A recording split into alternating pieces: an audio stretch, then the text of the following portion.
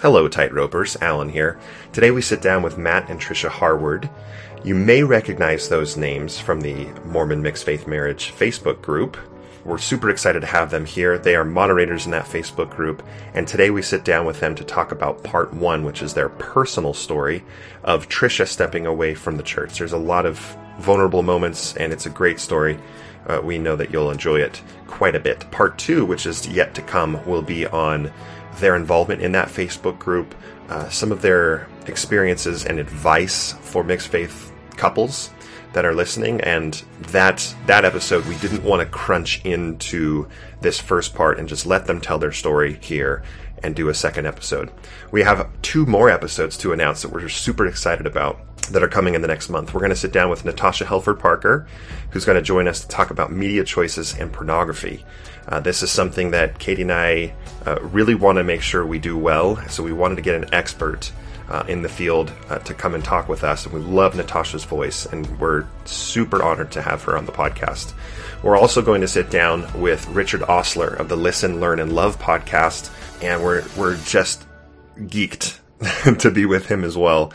We found out lives like within 1.5 miles of us. So we're going to sit down with him at his home, which is so generous and gracious to have us. We'll be on his podcast, and then he'll also be a guest on our podcast. So keep an eye out for that.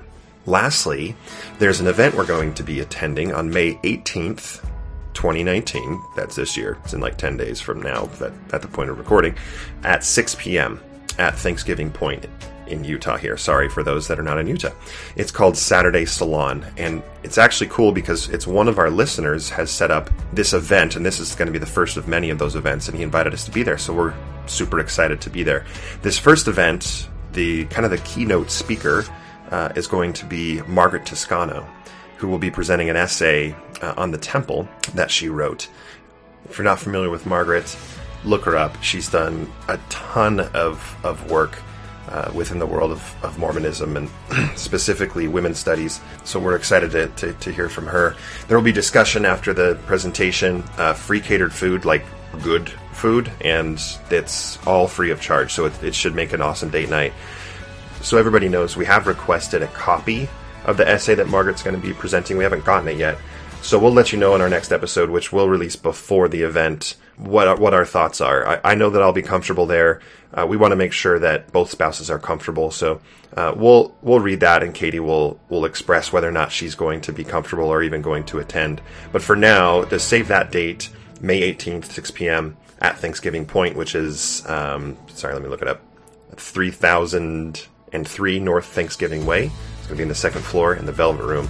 You can go to SaturdaySalon.org to register, and please do, so that we know exactly how many people are going to be there. But I'll be there for sure, and next episode you'll hear if Katie's going to be there or not, based on the subject matter. Okay, without further ado, enjoy the Harwards. Hello, and welcome back to another episode of Marriage on a Tightrope. I'm Alan. And I'm Katie. And we're still married. We are joined today, and I'm not introducing you yet, so just be patient. We are joined today by a couple that I've known online on Facebook for, it's actually probably been a little over a year. And I before I even introduce them, I have to say that we were joking with them just before we started recording. And Matt Harward, one of the two that we're talking to today, joked about, all right, we should start with the prayer, and Alan, you should say the prayer.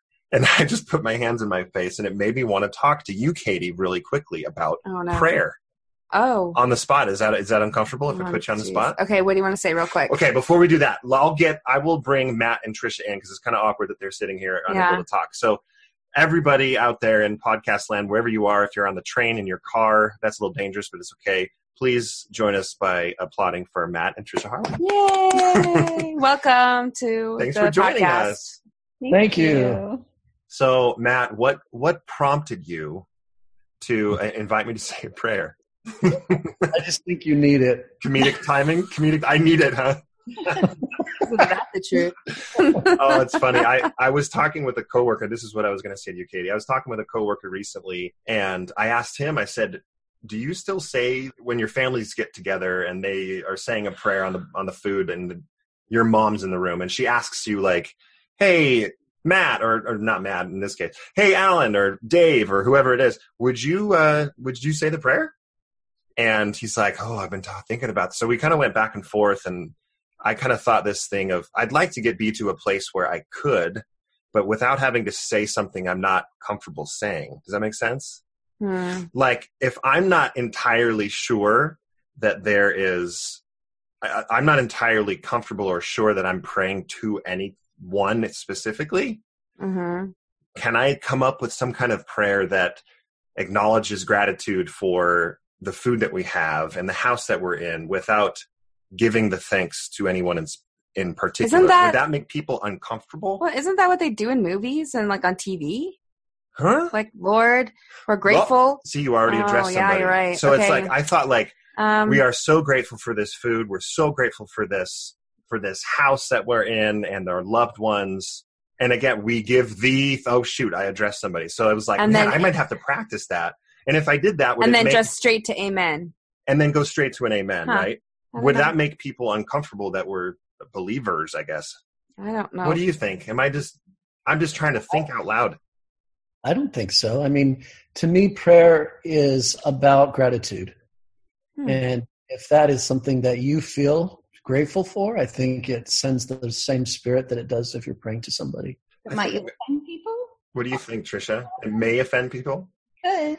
Depends. Trish gets offended easily. So I think I'd like to try it sometime. Is that all right?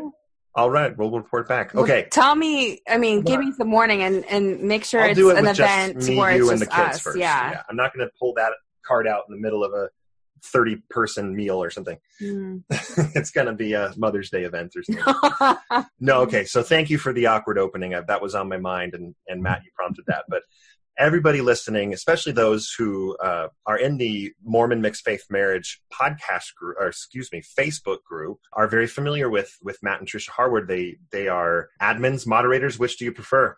God's lowercase g. God's of that Facebook group. No, it's actually been much more stressful than I had remembered, just because I think there's such an important thing that is being done, and you probably feel that same kind of feeling, that weight as you're sending messages that will make a difference. So, moderators, by the way, is the official title. Moderators, awesome. Well, that group has been very helpful for me personally, and Katie's not on Facebook. I'm not on Facebook, but I've been in that group since before we started this podcast, and so thank you for all of your effort. And I know it can be difficult, but we would love to turn the time over to the Harwards and get into getting to know them. Katie and I, we were telling them, Matt and Trisha, just before this, that we don't do a ton of kind of research or prep work with those that we interview, because we love to get to know them right here on the podcast. We feel like we're not strong enough interviewers yet to rely on interviewing skills. So we just like to have a natural conversation and ask questions to get to know people. So I think we're probably at that point where we should get started. So we'd love to know both to start right at the beginning.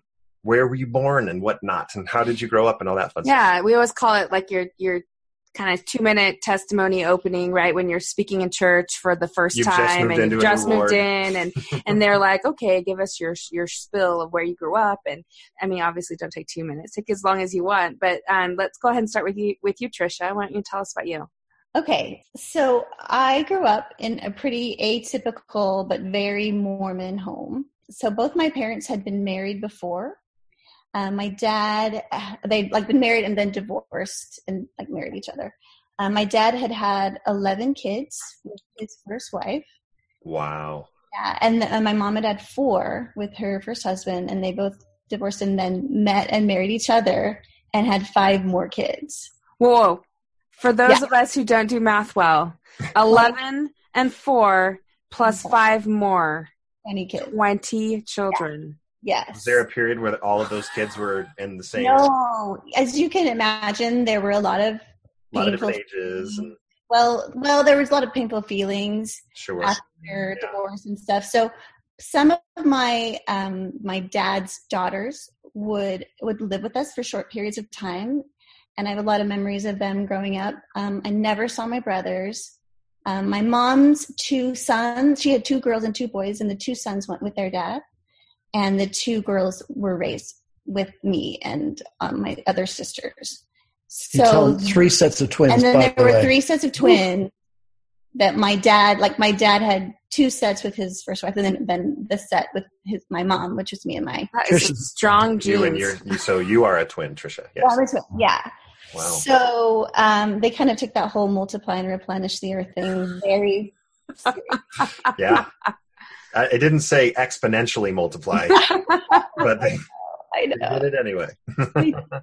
So a lot of kids. So mostly it was just me and my 4 sisters, or 5 of us girls. And then my mom's 2 girls were there for a while till they, grew up and married and stuff. And then sometimes the other kids would visit.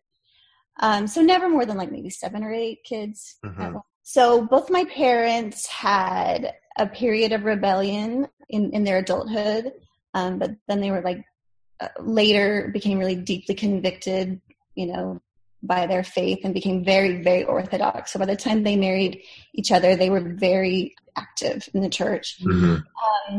So my childhood was kind of difficult at times for lots of reasons that I won't go into, but mostly my dad. He was a really complicated man, a very complex figure. I'll just say that he was very patriarchal, right? He viewed women as less than men, right? And he was always really quick to make sure that we knew our place. And of us, he had 16 children, and of those 16, 12 were girls. Wow. So, yeah. So a lot of, there was some pain there. That was a really difficult aspect of growing up with him. And he was 50 when I was born. So he had a whole family, and then sort of a new family, when he was a lot older. So anyway, we were raised to never question the brethren in any way. Their words were, essentially God's commandments straight to us. And interestingly, even local leaders were elevated to near celebrity status in our home. We had more pictures on the wall of general authorities and leaders than even Jesus, if I remember right. It was a really big deal. Yeah. So from day one, I was a really black and white thinker. I had a very literal belief in everything. Mm. And I was a really good girl. It was really important to me to be really good at all times. That was kind of my niche in my family. We had all the girls had kind of their own sort of niche, and we had a rebellious one and a smart one and a funny one. I was just kind of the good one. And I didn't, I really didn't make waves. It didn't cause my parents any trouble. Look what happened. I know. When I was a little older, my dad told me that I was easy to ignore as a kid. I was just really quiet. It seemed mean at the time. Actually, it was I felt kind of validated because I felt kind of that, growing up. But I was just really quiet, and really introverted, and I was just not demanding like some of the other kids were. And I was like, oh yeah, he kind of acknowledged that, and he was sorry, but it was just sort of just a really, really quiet kid. And I think I was just trying to get their approval or find a way to get their attention, and that was just the way that I always was, just a really good girl. You didn't choose to be good just for your parents. I mean, you were very convicted of your own desire to be good too. She didn't. This was not something she was looking at externally. She chose to be that way and felt it was the right thing to do. Yeah. Always. Yeah. So that was sort of your upbringing.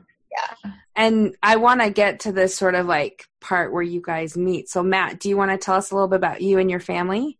Sure. So I am the third of 6 kids. My parents, again, very traditional Mormon family, and loving. I had a beautiful upbringing. I have no complaints at all. I think that my parents did a wonderful job. I think they are people just like I'm a person. And now that I'm a parent, I can see it's a hard job to be a parent. And I think they did as good a job as anybody. My dad served in a lot of callings. He actually worked for the church, retired as a CES, church education. So he kind of followed us around and was seminary teachers in all the schools where we attended. And I loved that, actually. Did you? I respect my dad. I thought it was great. So I never saw that as extra pressure or something I didn't like. I grew up in a strange situation with my ward where I was the only kid my age. It was a boy. But the nice thing was there were a lot of girls my age. So I kind of early it was a little lame. Later it got better, if you know. Right. So, but we had a great time of that. I had good friends and good memories, good leaders, great bishops and opportunities there. And I grew up in Bountiful, Utah. So that was kind of the middle of the Mormon Mecca. Went to Bountiful High School and loved all of it. I have dear friends, great experiences, just a very nice childhood. So yeah, it's pretty uneventful there, just pretty traditional for me. Eagle Scout, mission, those kinds of things. Mm-hmm. What was your favorite merit badge? My favorite merit badge. You say citizenship of the world. Ugh, nerd. All right, here's one for you. Pulp and paper. Pulp and paper? That's a merit badge? Because you had to make your own paper? You made your own paper. We went to, here's why I thought it was awesome. We went to the scout camp in Flagstaff. I can't remember what it's called. You learn how to make paper, but the great news of it all was after about an hour, you got the merit badge and you were done. So oh my gosh. Fine return on investment right there. So that is the best merit badges are the one quickest earned for sure. Yeah. You have a great childhood. You're in Bountiful. And let's see, after you graduate high school, what happens? Let's see. So my parents moved about the time I got ready for my mission. I stayed home to save money for the mission and went to a year of college at the University of Utah. And then went on a mission to Guatemala in 1988 to 1990. Had a wonderful experience there. A lot of good people, wonderful experiences. I felt like I was doing good. I did do well. Good things that I feel to this day, I think were a blessing to me and I hope other people. So mission was great. Came home and went to BYU, studied business and Spanish. I had goals to go to international business and back to South America until I met my wife and realized in a very short amount of time that adventurous lifestyle was probably not what you would be appreciative of. So I kind of focused around business and tech, and I've been at a couple of startups and have built and sold a couple, and mostly around computer. And today, a consulting firm that I run here in Austin, Texas. So awesome. So I'm trying to figure out. Ahead there. Sorry, that took you all the way to the end. We skipped over all the fun stuff in the middle. Well, we'll go to Tricia for that because I think Tricia, why don't you talk about you graduate and then what happens? So I went after I graduated, I went one semester to BYU, Idaho, which was at the time Rick's, and I lasted literally one semester. I was walking to finals with sleet coming into my face. And I was like, what am I doing here? I hate being here. I have to get out of here. So I went further south and went to Weber State University and was attending a singles ward. And Matt's dad was my bishop.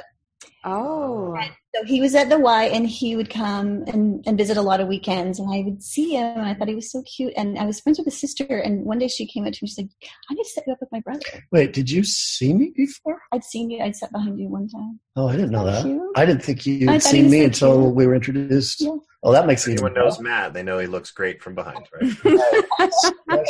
Especially from behind. And so his sister set us up, and we dated for 8 weeks and got engaged. As one tends to do. Yeah. And then we were engaged for 8 weeks more, and we're married. So it was like, from the day we met to the day we got married was 4 months and a day. So wow. I have to say that I ate some serious crow on that because I always tease people for doing that thing. Right. I also have to say that it was the most spiritual experience that I ever have had when I got an answer to marry my wife. So that was. Would you mind elaborating on that? Sure. So I dated a couple of other girls before I met Trish after my mission, and I was actually engaged to one of those girls. She was awesome. We just kind of kept going through, and I had a nagging sense that it wasn't the right thing for us. I feel like that's inspiration, but I kind of ignored it. I loved her. I loved her family. I loved all of it was good. And my dad is a pretty pragmatic guy. And he said, hey, you can make things work. If you're both sharing the same goals and you're committed to the same things, then every marriage can be good. And I believed that. Mm-hmm. But for whatever reason, it wasn't meant to be. And when I finally got the guts up to do what I probably should have done a lot sooner, it was messy and hard. And I felt really bad about that. I didn't want to break her heart, and I did. And the family separation and all that, we were so close to actually getting married. And anyway, that was kind of made me gun shy. I didn't want to mess it up again. So I thought, well, I've got to make sure that I do this right. And so when I met Trish, it was, I got to the point where I felt really encouraged about the relationship pretty quickly. In fact, faster than I had ever felt before. And so I thought, oh, this is really good. It's promising. But it really got farther than that, at least for me, emotionally. And Trish can tell you this, when I have an acute sense of, I just follow my heart a lot. And I tune into that a lot. And I felt really comfortable. I always felt like that was a good thing to keep doing. And then, I added to that some of the prayers and other things that I felt were part of that whole process. And one day, actually, I was out. I had a landscaping business that put me through college, and we were out. This is not romantic at all, but it just goes to show you that things happen wherever you are. But I was out riding on one of the decks of those big lawnmowers that you see people out in parks. I took care of the Riverwoods Research Park down in Provo, if anybody is familiar with that area. Yeah. When it was first put in, and I took care of the whole complex there. And so I would go to school, and then I would go and work full time at the same time. So I was working full time and going to school full time, and both of those things. So I spent a lot of time thinking while I was out working. And this particular time I was just thinking about, hey, what should we do here? And I wasn't necessarily saying, hey, is Trish the one? But I was kind of going through and saying, what are my concerns, right? And some things came up. And then if you all are familiar with the Benjamin Franklin model of pros and cons, where he says make a list and compare them, I had done that, I think, in my head a little bit. And over about 2 hours of time, I literally felt like I could see this photographic picture of my list of pros and cons. And it wasn't that Trish was horrible at all. This is really more about me and my concerns. And one at a time, I went down those things, and I felt like there were answers. That it was like I was having a conversation that literally was exactly what I needed to hear. And I went one by one by one by one. And it literally took like 2 hours of time, where I felt like I was in a meeting with the world's wisest person who could see exactly what I needed to hear and gave it. And by the end of that, believe it or not, I was like, you're right. And then I felt like, well, if this is the right thing to do, then let's go. And so I think it was that day, actually, that Trish came down to visit, and I told her what had happened. And we unofficially got engaged and did it right another day, but that was to get married. So it went from exclusively dating to engaged in, what was it, a week? It was really fast. Yeah. Oh my gosh, wow. Yeah. He had not yet met my family. She would not let me meet her family. Better still. Were you nervous about that, Tricia? Like I said, my dad is a really complicated man, and I wasn't ready for him for Matt to have to deal with that. Like it was, I just didn't, and I was right, probably, I think, to wait until that time. No, I would have been fine, because I thought he was a crazy, fun guy, and it would have been fine. Okay, good. She still doesn't believe that. Anyway. Okay, so Tricia, you guys get married, and take us through a little bit of the beginning up until where you land. Yeah. We had a really difficult first year. We didn't know each other very well. Mm-hmm. We were well matched, but really knew nothing about each other. And I was honestly really codependent, and I worried a lot, and I cried a lot, and I struggled a great deal. And about 6 months in, I'm like, let's have a baby. And I got pregnant immediately. Wow. And got really sick. And Matt spent the rest of that year going, what have I done? What have I married?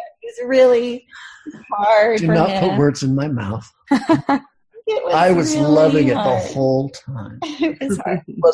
It was hard. Yeah. And so we had our daughter. She was born about 1.5 years after we got married. Early on, we didn't really argue. We got along really well. We had a lot in common, and so we just made a lot of room for each other and just really patiently worked everything out. But we had underlying issues that we didn't really know how to address and didn't really deal with. And sometimes Matt would struggle with things that I didn't understand, and it would make me feel unsafe and cause me to just kind of spiral into worry. Mm. And I put a lot of pressure on him to have all the answers. And when I felt uncertain or insecure, I would push him away. And after a couple of years of that, we started arguing quite a bit. We went through some pretty dark times. It was hard. We had our son, and then after that, we wanted to have more kids, and I went through a period of 3 years of infertility. And so that was a real struggle, really, really difficult. Some years were hard. We loved each other, and I think anybody who would have observed us at that time would have thought, oh, you guys really love each other. And we really did, but we really weren't very connected. I tended to be very self-righteous and perfectionistic, and I would judge Matt really harshly. I feel like I was better than him to an extent. I don't know if you guys know what I mean, but smiling because I kind of know what you mean, right? Yeah, Alan's not going to be nice and he'll be nice enough not to say yes, Katie, but I get it. So that was, we had some hard times.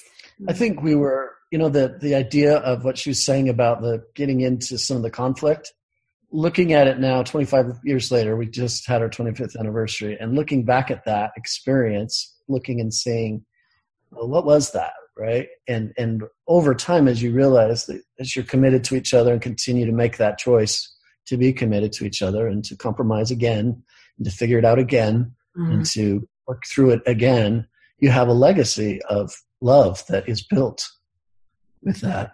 And so getting into those conflicts was actually a good thing. It's not that it was negative. It was just really about, okay, let's get real, right? And figure this thing out. And so to me, I see that as the honeymoon kind of dimming and real life beginning, and just the part that we all need to get into when it comes to building a real relationship. So, and to an extent, neither one of us were equipped really for it. I mean, we didn't have the tools. We had to gain the tools, right? So we spent time in therapy and read a lot of books and spent a lot of time. Who's equipped for marriage when you've never done it before, right? I mean, it can be heavy lifting. So yeah. So after we had our 2 older kids, we'd been married about 8 years at that point. Matt had kind of a mini faith crisis, and I was pregnant.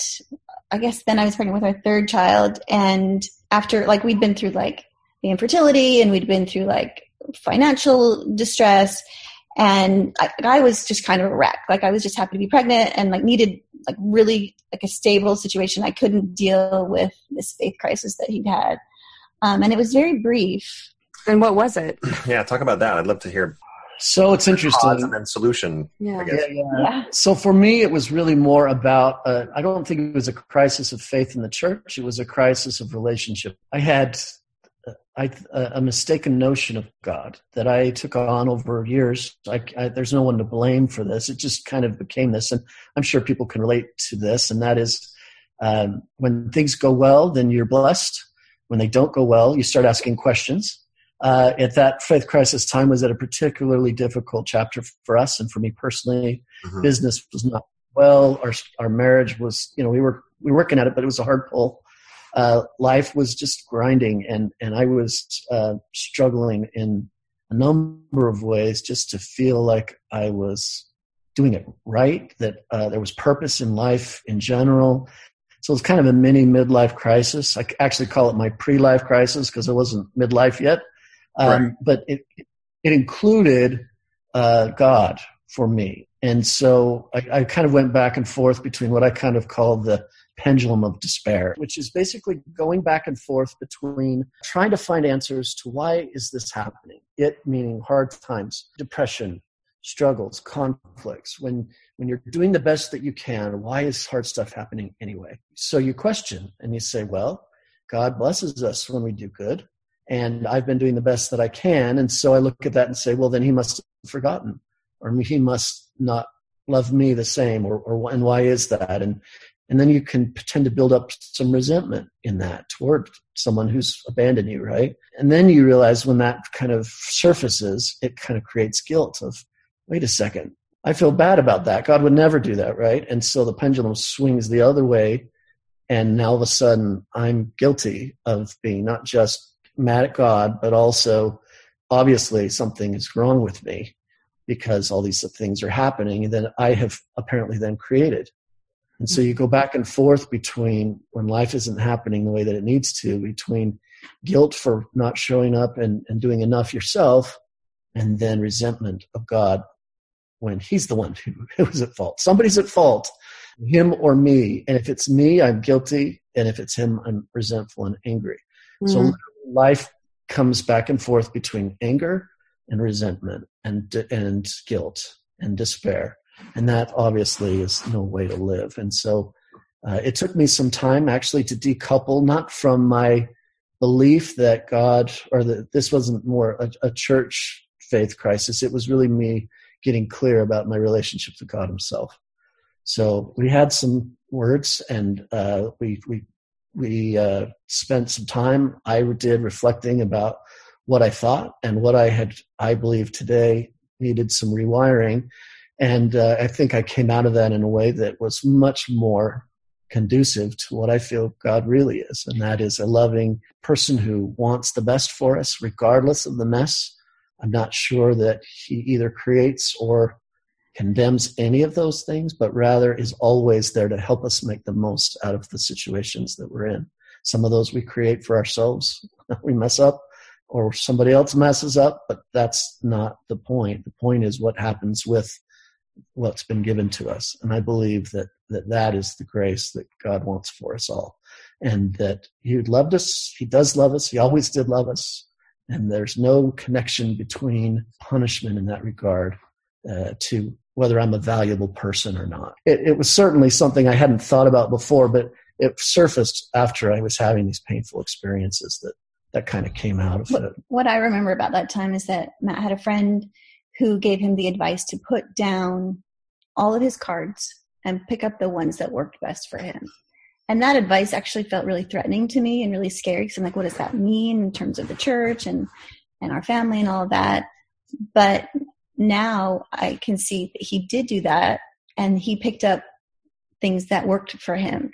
And I feel like him doing that at that time really sort of helped him through what I've been going through the last couple of years. Like he was able to he had put down all of his, extreme orthodoxy and like literal belief and all that kind of stuff, and became a much more nuanced person and member of the church. And I feel like that has really helped him as we've sort of adjusted to where we are now. Well, I think I always have been a nuanced believer in the way that people use it now, that word is overused, but it's actually a really good word. Yeah. I've tried a bunch to try to figure out a different word, and I haven't found one that's better. So use it. But understanding the real point, which was really about us and our relationship with God, was the point all along. And that everything, including the programs in the church, the priesthood, the inspiration, prayers, programs, the other things that can be there to bless us, are all about bringing us to a better relationship. But it's always about a personal relationship with God. It was a really difficult time for both of us. And right around that time, Matt got a job that took us to Texas. And that was around 2006. And we just had our fourth child. And he had this new job. And like moving to Texas at that point was kind of like taking our first breath after being underwater for many years. It was just a brand new start for us. And it was really good. We'd just been through so much, and it was just it was just a good move for us. And we kind of settled into a happy life together. We were kind of far away from Utah and our families and like all the struggles we'd been having for such a long time. And we reconnected as a couple like recommitted ourselves to our marriage in a way that we hadn't before. And then we started serving in the ward here, and like our friends in the ward became our family. And it was just kind of a really peaceful time when we got here. But then in 2011, I had what I guess could be described as a feminist awakening. And I just started seeing things just a little differently. And I started kind of chafing a little at inequities that I saw at church. But I stayed really quiet. I didn't say anything. I don't think I even said anything to Matt. At that point, our marriage was still stable. It was a little stagnant. I found myself at that point kind of feeling some resentment toward Matt, and I couldn't put my finger on what it was. I began feeling this weight of like eternal marriage, right? And I kind of wondered what I could have possibly known about eternity when I was 20 years old. And I kept those feelings to myself too. And, but I just felt myself kind of growing in like anger and frustration and resentment all the time. I would talk to my sister, and I would sometimes describe this feeling, this eternal marriage idea, as a prison sentence, which made me feel horrible, but it was how I was feeling. And then I remember telling Matt that I feel like I'm walking around with a gun to my head all the time. And life just started feeling like this endless list of have-tos. And like, yes, you have agency and you can choose for yourself, but if you make the wrong choice and don't do everything perfectly, then you're going to be punished, you know? And I was just miserable. I was just becoming more and more miserable. And I couldn't figure out what I was doing wrong. I felt stuck in this like hamster wheel of parenting and serving in the church and running a household and trying to do everything I thought God was expecting of me. I just felt I felt angry. And I mean, I could tie it to that feminist awakening. I feel like I began to I noticed so many inequities everywhere, and I couldn't unsee it once I saw it. And I started to just really chafe at that and struggled a lot. So, and then our youngest was about 8 years old, and Matt had been called to be in the High Council. And so we rarely saw him on Sundays. And it was really lonely. And it was also a time in my life where I started to look into the future a little bit about like what my life might look like when my kids were grown. And I'd been so head down in like having kids and raising kids. And until then, it never really occurred to me what my life as a woman, you know, might look like when I got older, specifically in the church. And I remember asking some older women in my ward what their experience was like. And they kind of jokingly said that, you know, once your kids are out of the youth programs, they're going to put you out to pasture, you know, and I just was horrified by that. I felt it just was so sad to hear that. Yeah. I don't know that that's across the board people's experiences, but I looked ahead and I just felt sad. I felt this deep sadness. But I was still really diligent and faithful and committed. I kept all my concerns to myself, and but my shelf was getting kind of heavy at that point. And then Matt was called as bishop. Wow! So wait, what year was that? He was called as bishop in 2015. 2015, and when he received that call, how were you feeling? And at this point, had you said anything to him about how you were feeling? I probably brought it up just casually. You know, I would maybe call him out when, you know, he I don't know, on little like gendered things, like things he would ask the boys to do, but not the girls, or, you know, that kind of a thing. But I don't think I said much. You mean when I was the bishop, you did that? No, like before that. Before, yeah. I don't really remember actually much more. I was really quiet. I don't think she's brought much of this up at all. I kept because it seemed dangerous to me, right? Like on the path out or something. I just couldn't reconcile it, but I was getting really angry, but that was wrong, so I just stayed quiet. So yeah, and so when he was called, it was great. You know, I mean, he's such a good and kind man. I knew he would do such a great job, but I was just, you know, one of my first thoughts was, now I'm married to the patriarchy. I was like, what is this? It was upsetting. Like it was hard. Like I didn't know how to deal with that. And there was no like support. There was no like guidance. There was no direction. There was no training. You know, they help bishops a little bit, but they don't tell the wife what to do. You know, right. The mother of the ward, but it's like, I don't know how to do that. Like, I don't feel, you know.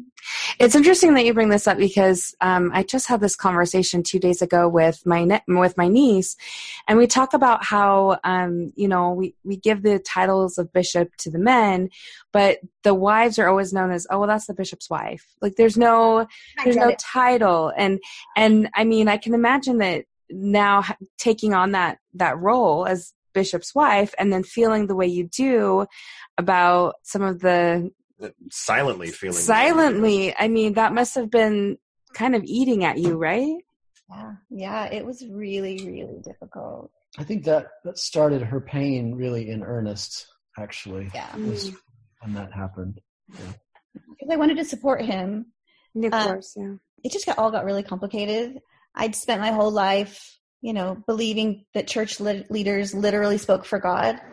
And I sort of outsourced all my authority to those leaders. And at that point, I really struggled to understand how my very good and very faithful, but very human husband could be called as bishop. And that's no shade on Matt. Like, but it was just really hard for me to reconcile because I just had never been within the realm of possibility, right? It just only perfect men had been called into these positions. And I know that's not true. And I knew then that it wasn't, but it was sort of it was what I had been trained and understood to be true. So it was just a real adjustment for me. And he was really busy with a new business, and his calling, you know, took up all of his energy. And I remember struggling a lot and wanting to share things with him, but he was so busy and super distracted, and sometimes he would kind of fall asleep. He was just so tired. He was just running ragged, and he couldn't really respond very well. And so I went really deep inside myself and stopped communicating with him kind of altogether. Mm. And so that following year, 2016, was full of just a lot of pain for us and just a lot of suffering on both our parts. But we addressed all those things, and kind of by 2017 we're in a better place, but my doubts were really growing by that time. And I think maybe can I jump in just about that? Yeah. So 2016, I think a lot of it was learning how to balance this new now, right? Where part of what Trish didn't say was that I think one of the challenges of being a bishop's wife is that even though you don't have an official calling, you clearly are the matriarch of the ward. And we all know that there is an expectation of what a good person is in the role like that. And we can all look at that, right? You can look back at your bishop experiences and think of the bishop's wives who really connected with you. And I think it's similar with the mission president and the mission president's wife. Same kind of a thing where some people just kind of take on a role that is really uplifting and inspiring.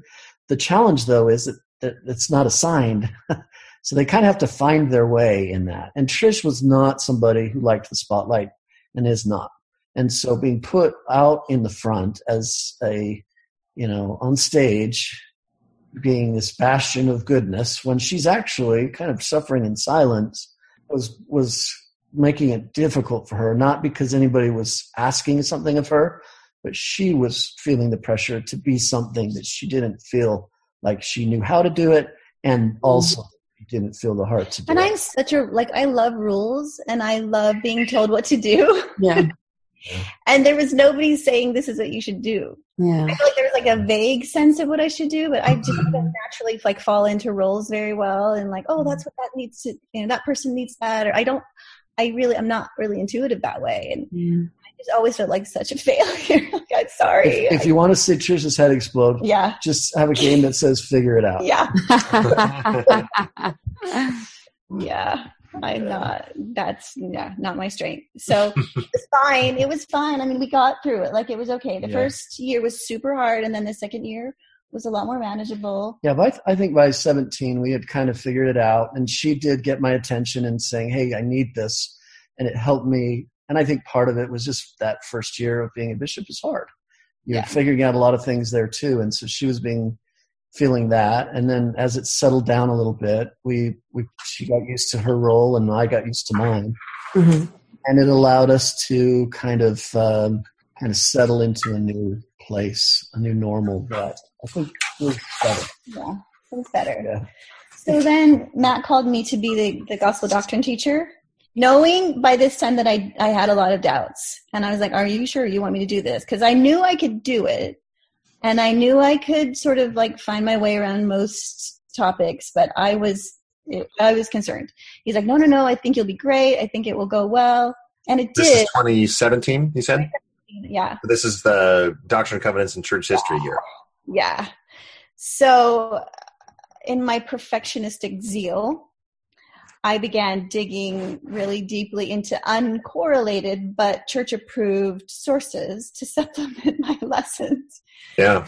And so at one point in the summer, I was studying a lesson about polygamy, and that was sort of the beginning of the end for me. I wound up like in the fetal position, like ugly crying after reading some quotes from Brigham Young. Yeah, it was hard. And I was able to keep that calling. Every week I would come home like, I don't think I can do this. I don't think I can do this. I really don't. No, you'll do great. You'll do great. And he had so much faith in me that I wanted to do the best that I could for him, right? Because he just was showing me so much support. And he's like, I know you can make this work, right? And I know that you can teach people in a way that challenges them, right? And helps them. And she right? did. She was a great teacher. She researched, but she was also thoughtful. She had wonderful questions. She brought up the right kind of, I thought, just a really open kind of a tone that allowed for people to be safe, to share, to ask questions, and to maybe dig a little bit into some questions that they might have had that they might not have otherwise felt safe to share. I mean, I couldn't just like read from the manual. I really felt like I needed to like add more. And I think some people appreciated it. I think some people were nervous about it. At one point last year, 2018, kind of as things were nearing the end, I had to give a lesson on prophets. And when I would hit a really difficult, like, a challenging topic, I would sometimes trade it off with my partner. And I looked ahead and I'm like, oh, maybe I can do the next week and he could do this one, and the next week was temples, which was another real hot button issue for me. So I'm like, okay, I'm just going to get through this one on prophets. And I feel like I put together a lesson that was like highly nuanced, but like faithful and, as far as I could tell, kind of down the middle. But at one point during the lesson, a man who was visiting raised his hand, and I could see before I even called on him that he was just on fire. Yeah. And so he raised his hand and he said, he was a visitor. I don't actually know who he was. And he said, who do you think you are? Who do you think you are? What is this agenda that you have? And I was like, oh my gosh, like this is over. Like the gig is up. I can't do this anymore. Like I must have said something that was it was just too far. I'd gone too far. I really was struggling clearly, but I was trying, but it was bad. So I just, at that moment, I was like, okay. The following comments were actually quite, I thought, useful in that it was, they were trying to help him understand. I'm just sharing that there's a couple of ways of looking at things, and there was nothing actually that was it was not unsafe in any way. I would have been fine giving the lesson. I'm not sure, but it did kind of cause Truth to have some trepidation about the fact that maybe I'm not, because I know you had said one of my concerns here is I'm not interested in casting doubt for other people. I don't need to be. But I can't get up here and lie. So I didn't want to betray my own, beliefs and values, but I couldn't go up and just like sort of spout the party line either. So it was a really challenging. And I can imagine like when someone says something like that to you, when you're already have had those feelings and you're like, oh my gosh, everyone, oh my gosh, they know, like. And I felt really exposed, and I felt like that's so hard. the rest, all of my social capital, right? Like I could no longer really be trusted, I felt. And that was really discouraging. So I'm like, just release me and I'll find something to do till you get released as bishop. And then someone told the stake president, and anyway. Told them what? Told the stake president what? Yeah. I don't really know. You never told me. I didn't hear actually either. Yeah, we just kind of heard through the grapevine that I did hear that there was, I don't know, something. There was some concern. There was some concern. But there was nothing. And the stake president didn't even bring it up, so he didn't have any concern. He didn't bring it up to me. I just heard about it. But in some circles it was a problem. But I knew that I was sort of heading to the end. Like I could just feel it, and I was holding on. When you say like heading to the end, like what is the destination that you're thinking? I had essentially lost my testimony by that time. Okay. And I knew it, and I wanted to hold on for Matt as long as possible. He was such a good bishop, so kind, so compassionate, made so much room for so many people, and just the kind of person that should be in charge, And I wanted to support him, but I couldn't do it anymore. I couldn't do it anymore. So he told the stake president, a little what I was going through, and he ultimately released Matt because of that. So okay. Yeah, let's backtrack, because Matt, she's going through this, and that she's like, okay, I can't pretend anymore. Release me. Go ahead and do that. Like, what's going through your mind? Yeah, I felt like, honestly, at this point, the time I spent as bishop was a sacred time to me. As I was supporting my wife, I was able to do that. We had figured out how to do that in ways that I think were beneficial to her. And while I was serving, it gave me a chance to focus in places where I knew I could make a difference. And so I was able to have an outlet to love, to serve, to bless, to do as best I could, right? To engage there. And so I never really saw that as untenable. I didn't see it as a negative.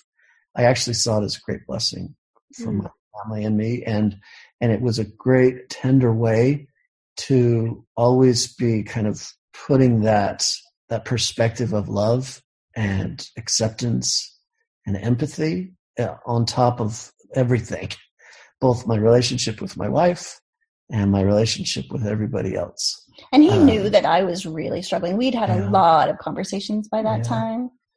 And he actually became so much more empathetic. It's like he just became this really pro-feminist, pro-LGBT, pro-minority groups. He just was making room all over the place for people as best he could. And I really feel like it was a benefit to him to hear kind of what I was going through. Yeah. I don't think it for me, it wasn't really and I still don't see that there's causes that necessarily that I personally at least am trying to further. It's just, I just think it's fine to love. You became just wherever you come from, just that's fine, and I'll meet you there. And I think there's ways to do that, and that I think are very healing, rich wherever you are. So yeah, Matt, let me ask you this: you're already touching on some of it, but specifically when you were a bishop, how did that everyday experience with Tricia and her struggles, how did that help you, and did it help you respond to others who were having similar struggles, or did the lessons you learned in your marriage with Tricia and her experiences, did that help you with others that would come to you with either similar doubts or in situations that you otherwise would not have had experience in? Right. And I'll be careful, obviously, to not of course share. But I can say that, yes, I think that personally, I believe there aren't accidents. I think that the Lord, it is clear here that I'm the believing one in our relationship here, and I still share that this perspective of God's plan for us is alive and well. What I didn't realize is that sometimes that plan gets to the edge of the map, the one that we see and that we hear about, and sometimes it just goes a little bit different than what you might have thought. And that might include some time in different places, right? Not necessarily, I'm not talking about wandering off in clouds of despair or wickedness. I'm just saying that people's journeys might look a little different, right? And I hadn't really ever considered that my own family or wife, and therefore my marriage, would kind of take one of these types of turns. But the beauty that I always saw in that, and I guess drawing that back to your original question, was I believe that the Lord is behind all of our journeys. And as I do the best that I can, and then I come from a place of integrity, and I use and choose to follow with that integrity and grace, that He will be there and He will bless that journey. And I may not understand that pathway the way that it would have been had it been prescribed and we stayed in the middle of that road, but I don't believe that means that anybody's lost. It just means that we're traveling an unknown road, and we'll get there. And that made it easy for me to both, I think, serving as a bishop helped me in my marriage, and serving in my marriage helped me as a bishop. Right. Yeah, it's beautiful. So was there any aspect of when you were released, was that kind of a mutual, this is probably best, or did you recommend that to the stake president? How did that? I was just really prayerful and wanted to do what the Lord wanted me to do. And so I went to the stake president and just shared that this was what we were going through as a couple. And he was kind and gracious. And so I didn't say anything beyond that, right? But I just said, here's something that we should consider. And I feel like maybe the best thing to support our family would be to focus on the family and get released and be released. And so he just thanked me, and we thought about that and were prayerful about that. And actually I was at peace either way. And I think Trish was too. Mm-hmm. We felt like what was the right thing would happen. And then it just turned out that they decided to go ahead and do that in a pretty short amount of time, actually, after that. I think it was a couple months after I talked about it. And so after Matt is released, Tricia, did that feel like an opportunity for you to be truer to like what you felt you were going to do, or did that help ease the tension or pressure off of you? Like, or did you feel more pressure because you feel like you had pulled him out of this calling? I did feel bad. And as we were sitting there, I was looking around at people, and I'm like, I'm sorry. I felt sorry because he really was such a good bishop and just so loving, and so many people loved him. And I did feel bad, and it was okay though. I felt so at peace. I felt so much clarity, and the day, kind of as the day came up, I was feeling really anxious. But by the time I was sitting in church that day, I just was totally calm. Like, this is exactly what we should be doing. And like, we're ready to move forward. And it was Thanksgiving weekend, I think, or right before that. And we went on a long vacation with our family, and I didn't go back to church. I think maybe just a couple of times after that. I never went back, really. And that experience was also, it was pretty, I felt a lot of peace about it. I believe it was the right thing for us to do. And I felt like, we were both really at peace. It wasn't just, oh, good, that's done, or let's throw off this burden or something. I was grateful to serve. And actually it was really difficult for me after I missed it. It was something that I loved. And I felt lost. That it was difficult, right, to not do that. So I had given all there, but I felt like it was full, and it was time. So I'm thinking of your kids, like, during this time too. I mean, how old were they at the time? And like, did they ask, like, Dad, why were you released? And did they say, Mom, why are you not going to church? I mean, how does that conversation happen with them? So we have 2 adult kids, and they're both out of the church. And the 2 younger kids are still attending. Before Matt was released, we sat down with them and kind of had a little powwow there. The 2 younger ones are 15 and 12. And we talked about, in terms they can understand and wrap their heads around, just kind of where Mom is, and Dad was really supportive and that kind of thing.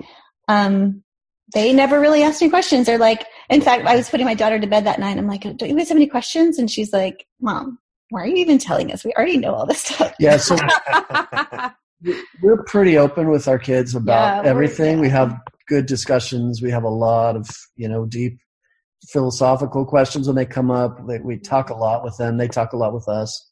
And so in the natural course of things, they could bring up things and they could see that, things were tough for Trish or for me. But they never said, Mom, why don't you go to church? Like, it was never. No, I think because we were talking a lot about, okay, here's what we're feeling right now. And we actually kind of presented the situation to them before they probably thought about it for us. Well, and I started attending the Methodist church, the local Methodist church, and we started a plan, and we all kind of agreed on where we would go to the Methodist church one week and the Mormon church the other week. And so this probably takes you into your next set of questions. Okay, now what? What are you doing to kind of make this the new normal, right? Take us there. Yeah. So we had a lot of talks and a lot of like, how can we meet in the middle? How can we compromise? And Matt has been really, really accommodating. I didn't know how it was going to go, but he has been so kind and so generous and just has just really heard me and really has seen how much pain I was in and how much happier I am, and just has really acknowledged that and validates that, right? And I would say that Trish is every bit as good a person, as giving a person, as true to her integrity today as she ever was. And because of that, I can love and support. I mean, I would have anyway, but it makes it easier for me. I feel like that God is in the journey with us. I wouldn't have said that before. I would have understood it. Mm-hmm. Some things just are different than what we think. But I can say that she is just as close as she ever was, and our marriage is blessed. And I mean, I referenced the anger and frustration and resentment that I felt toward Matt. And as soon as he was released from the bishop job and I stopped attending, that pain was released. It was gone. And I stopped feeling resentful. I stopped feeling angry. I stopped feeling all the pain that I was carrying around. And I feel like I saw Matt for the first time for who he really is.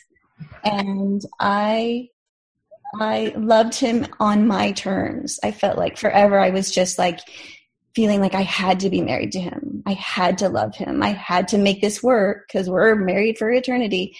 And when I stepped back and it was, I had a marriage on my terms, it's like he came alive to me. I loved him in a way I never had loved him before. I saw him in ways I'd never seen him before. And we are just so much happier.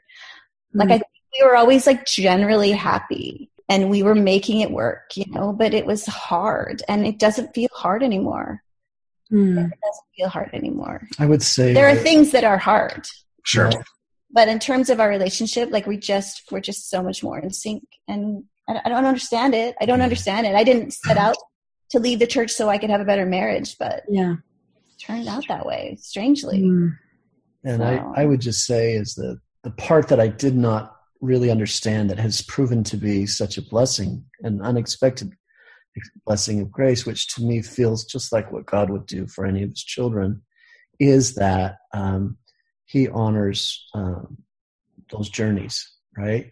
And I still feel like our marriage is fully blessed, and that the covenants that we've made, the promises that we've made to each other, I am committing to my wife in full ways, honest ways, to support her, and she's doing that for me.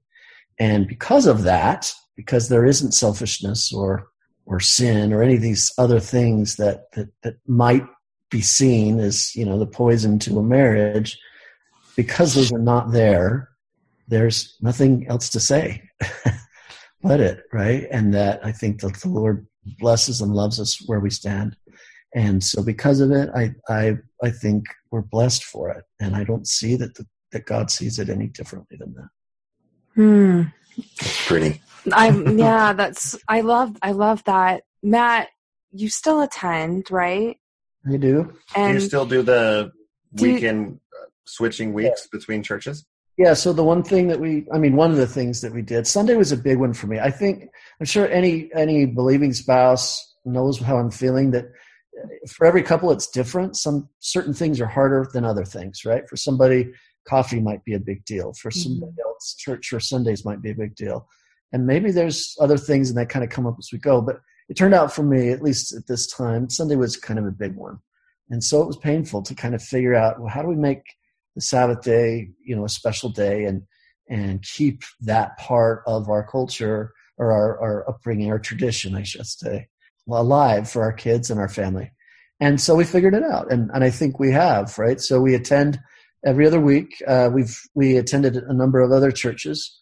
And then every other week, then we would LDS church. And I actually asked my kids which of the two Sundays, the Sunday school Sunday, because it was about the time that the 2-hour church block started. And I just asked them, would you rather go to which of the 2 weeks would you prefer? And they told us. And we just kind of set our schedule around that. And then the weeks that we weren't on those Sundays, I call them Trish days. And she gets to choose if we go to a church or if we go on a hike or if we stay home or whatever we do. Originally, the plan was for me to go to Mormon church every other week. But in January, Matt looked at me. He's like, you need to take a sabbatical. Like, you need a break. Because I was like so anxious and I get really shaky and freaking out, and I'd try to go and I'd sit in the parking lot and just be freaking out. And he's like, you need to take a break. And so in March, I went back one time and I was like, I feel like that was a little too soon.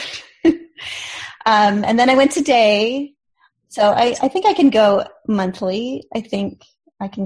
But we did church hop for a while and just try to find a church that fit, because I still believe in God and I still feel that draw to a spiritual life. Yeah. And we found, like I said, the Methodist church where the pastor is female and she's very affirming and kind and just a really warm, loving place. And it just feels like home to me. And so we kind of settled there on our every other week, and that's sort of how we're doing it. Sometimes it's not easy. Sundays are still hard for me. It's still a little. And Monday, I always wake up with a little. It can be difficult, hangover. And it's called the Sunday hangover. I call it, and that is, there's tender times with that, because you notice those things are missing, right? You miss that tradition. Right.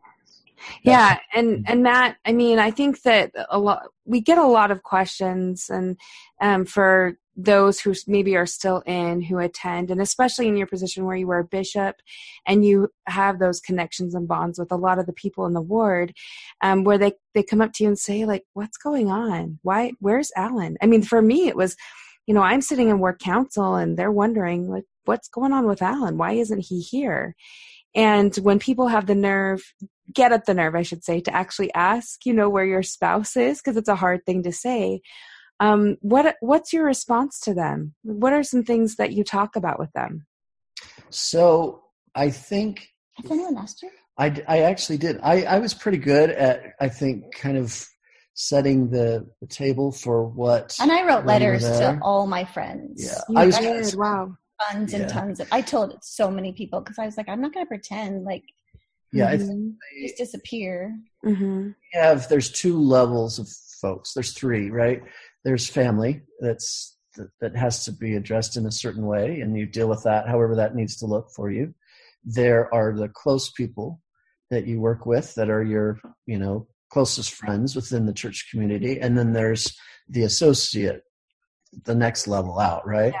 And for the associate group, we didn't really talk any real specifics there, other than I would just say, actually I wouldn't say anything. We never really talked about that, because during that time, I don't think it was really an issue necessarily while I was still serving.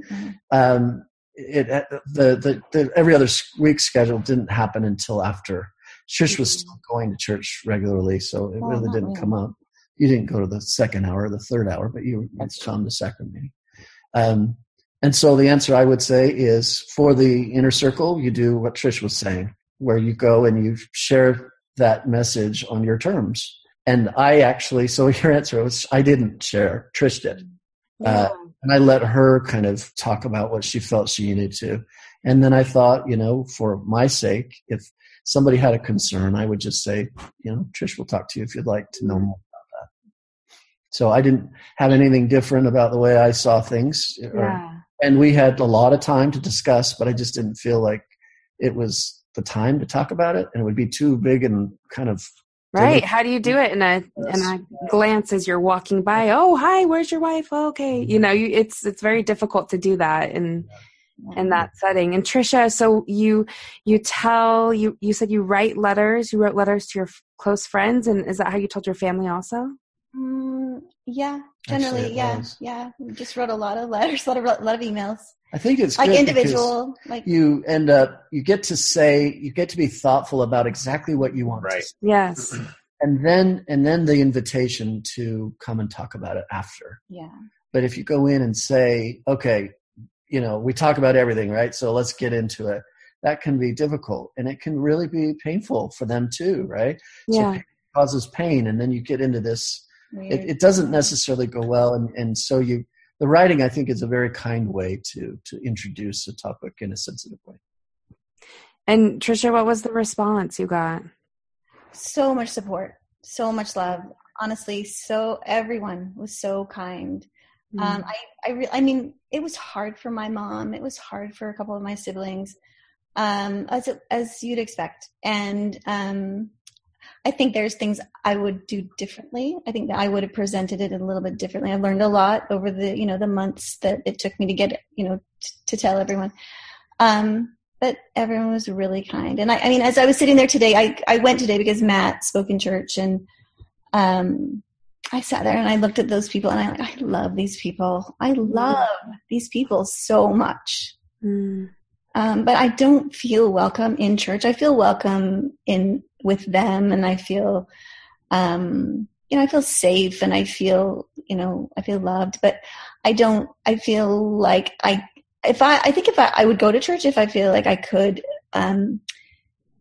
express that disbelief, or feel like I was safe to be, open about where I am, because I really do love these people, but I just think it scares them, and I don't want to be scary, and I don't want to hurt anybody. And I don't, it's just not a place that I can really feel like I can be myself. So I still connect with them. I still go to lunch with them. And I just love them, but it doesn't work. I wish it could work. I wish you could kind of not believe and still be in the community.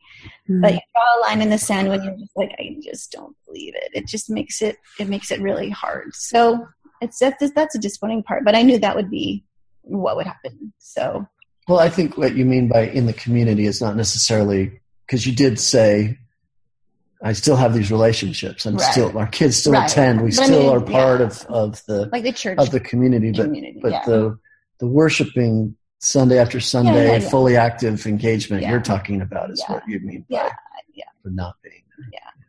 There's so much power in hearing other people's stories and journeys. And Tricia, a lot of what you shared has really been on Katie's mind recently. Today specifically, she spoke up, and what did you say in Ward Council today? Just, it's hard.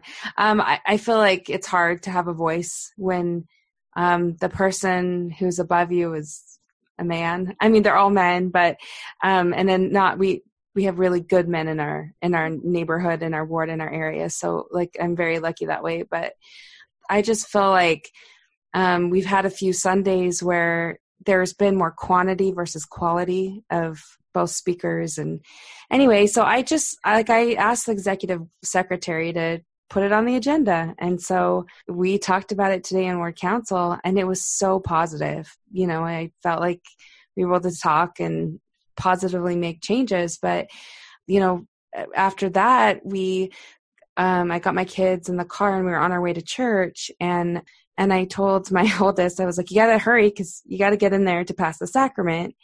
And my daughter, who's 7, said, Mom, what do the young women do? And I at first I didn't get it. And I said, well, like they meet together, they have activities.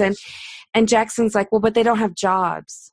That's what he said. My 12-year-old said, they don't have jobs. And she said, well, what do they do, Mom? And it made me think for a minute, and I got kind of sad about it because, I said just recently they started having the young women go with the young men to like give a message to the shut-ins, and those who take the sacrament at home. Like they've paired the young women with the young man to do that, which has given them a job, which is awesome. It's so good. But just a lot of the things that you've said have like resonated with me about how I feel about all of that.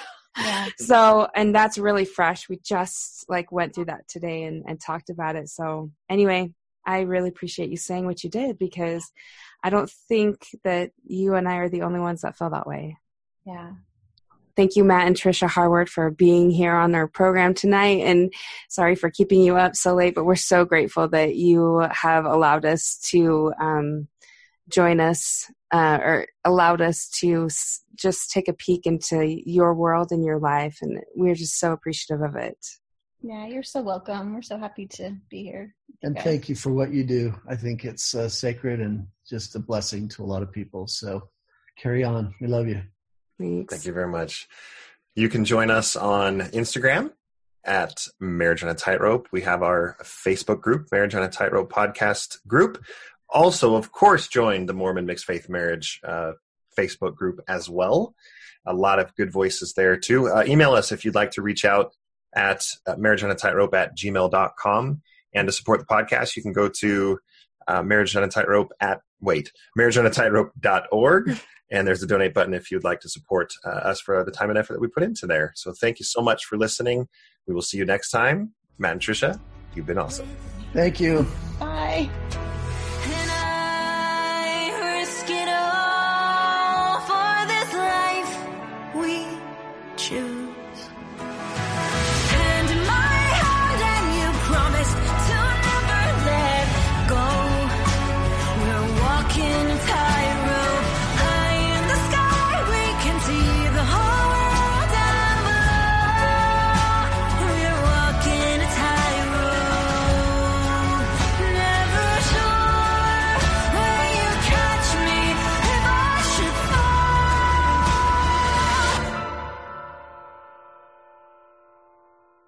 Well, it's all an adventure that comes with a breathtaking view.